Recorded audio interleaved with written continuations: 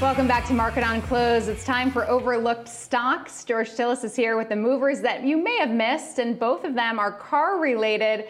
Hey there, George. Good to have you. Let's start with Ferrari today. Ticker symbol RACE. Jefferies upgraded the stock. In turn, it closed up about 1%. Tell us more. Yeah, there's actually some interesting stuff going on in the automotive space, Caroline. We know that the automotive market has been down. Some suggest, of course, used car prices, even new car prices will eventually fall. But there are companies out there that are sort of inflation proof, and I think this is one of them. So Ferrari, we're all well aware of this premium luxury sports supercar manufacturer, but they also have, of course, the Ferrari brand, which is licensed across, apparel, merchandise, and even a theme park in Dubai. So that's another thing I found out by doing some research on the company. Now, one of the catalysts today is Jefferies actually upgrades his stock to a hold from an underperform. Price target's 180 from 140. It's really relatively balanced relative to the current price.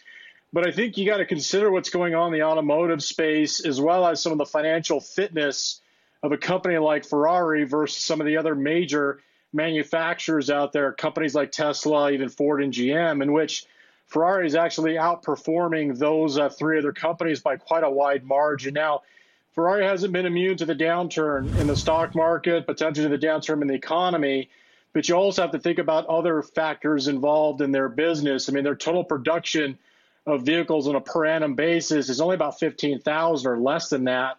And now they've got some better product mix on personalization where they're customized orders. And that, again, is very margin accretive to a business that basically sells a performance luxury product. The other thing is looking at going forward on a going forward basis, the company is launching and starting to get more involved in hybrid and electric vehicles, of which by 2026, they actually are going to have about 40% hybrid, 40% all EV, and of course, the traditional petroleum-based cars, about 20% of their model mix. So they've got this ESG mandate. I think that's very appealing to luxury sports brand enthusiasts. But at the same time, you got to look at the company's aspects from a pricing standpoint. They're able to increase prices. I mean, inflation is really hurting every consumer, especially on the lower end, but not necessarily the higher end of the equation. If you look at inflation hedges, premium real estate, premium autos, these things have gone up in price. I think Ferrari is no different. And from a profitability standpoint, the company posted about 17% year-over-year sales and unit volume growth with 35% EBITDA growth. So typically speaking, when you have twice the EBITDA growth and sales growth, your trend should be higher, but it hasn't been because this company has certainly been, hit, if you will, alongside the rest of the market. But overall, gross margins are about 50%, 20% net income margins. Just to give you a comparison, these numbers are nearly double that of Tesla. And in fact, from a forward multiple standpoint, Ferrari is only trading about half the forward multiple than Tesla. So I think that's why it's been performing rather well, considering these other manufacturers, and balance sheets certainly make a big difference as well. The company doesn't have very much debt, about $3 billion on total market cap of about $30 billion, whereas Ford, on the other hand, basically has twice the amount of debt that it does equity. And I think that's one of the challenges some of these major automakers like Ford have right now.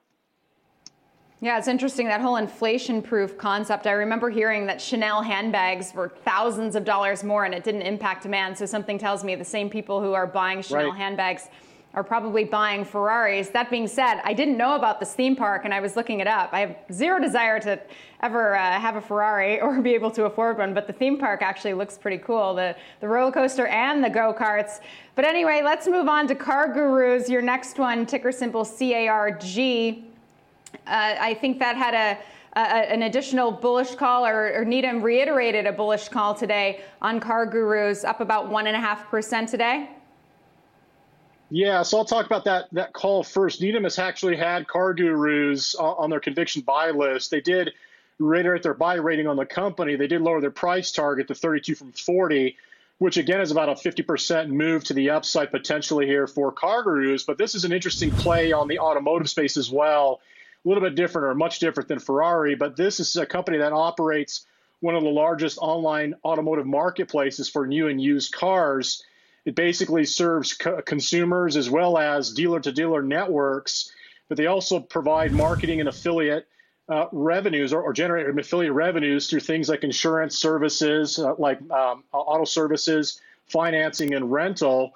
But the company itself is really a marketing platform. They have about 28 million unique visitors. They have about 10,000 dealers that actually market through CarGurus. And CarGurus, of course, through internet traffic, gets a portion of the sale. So this is a company, Caroline, doesn't actually hold inventory. This is important, especially if we see some decline in prices of autos.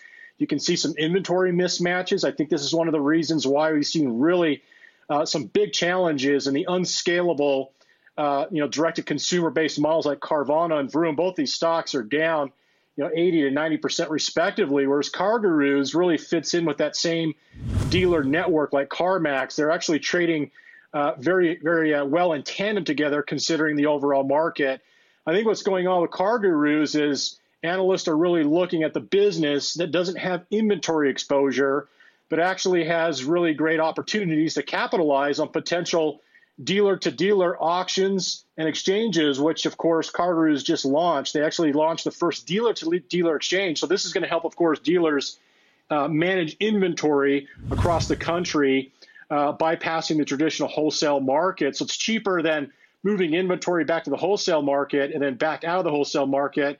Dealers to dealers can utilize CarGurus' new auction platform to buy and sell with each other, which is, again, very unique and phenomenal to the growth of their business. So Needham is in the majority, 11 buy ratings, 3 holds, no sells. So maybe not having those car vending machines helping CarGurus. George, right. We have to leave it there. Thanks so much for highlighting those overlooked stocks.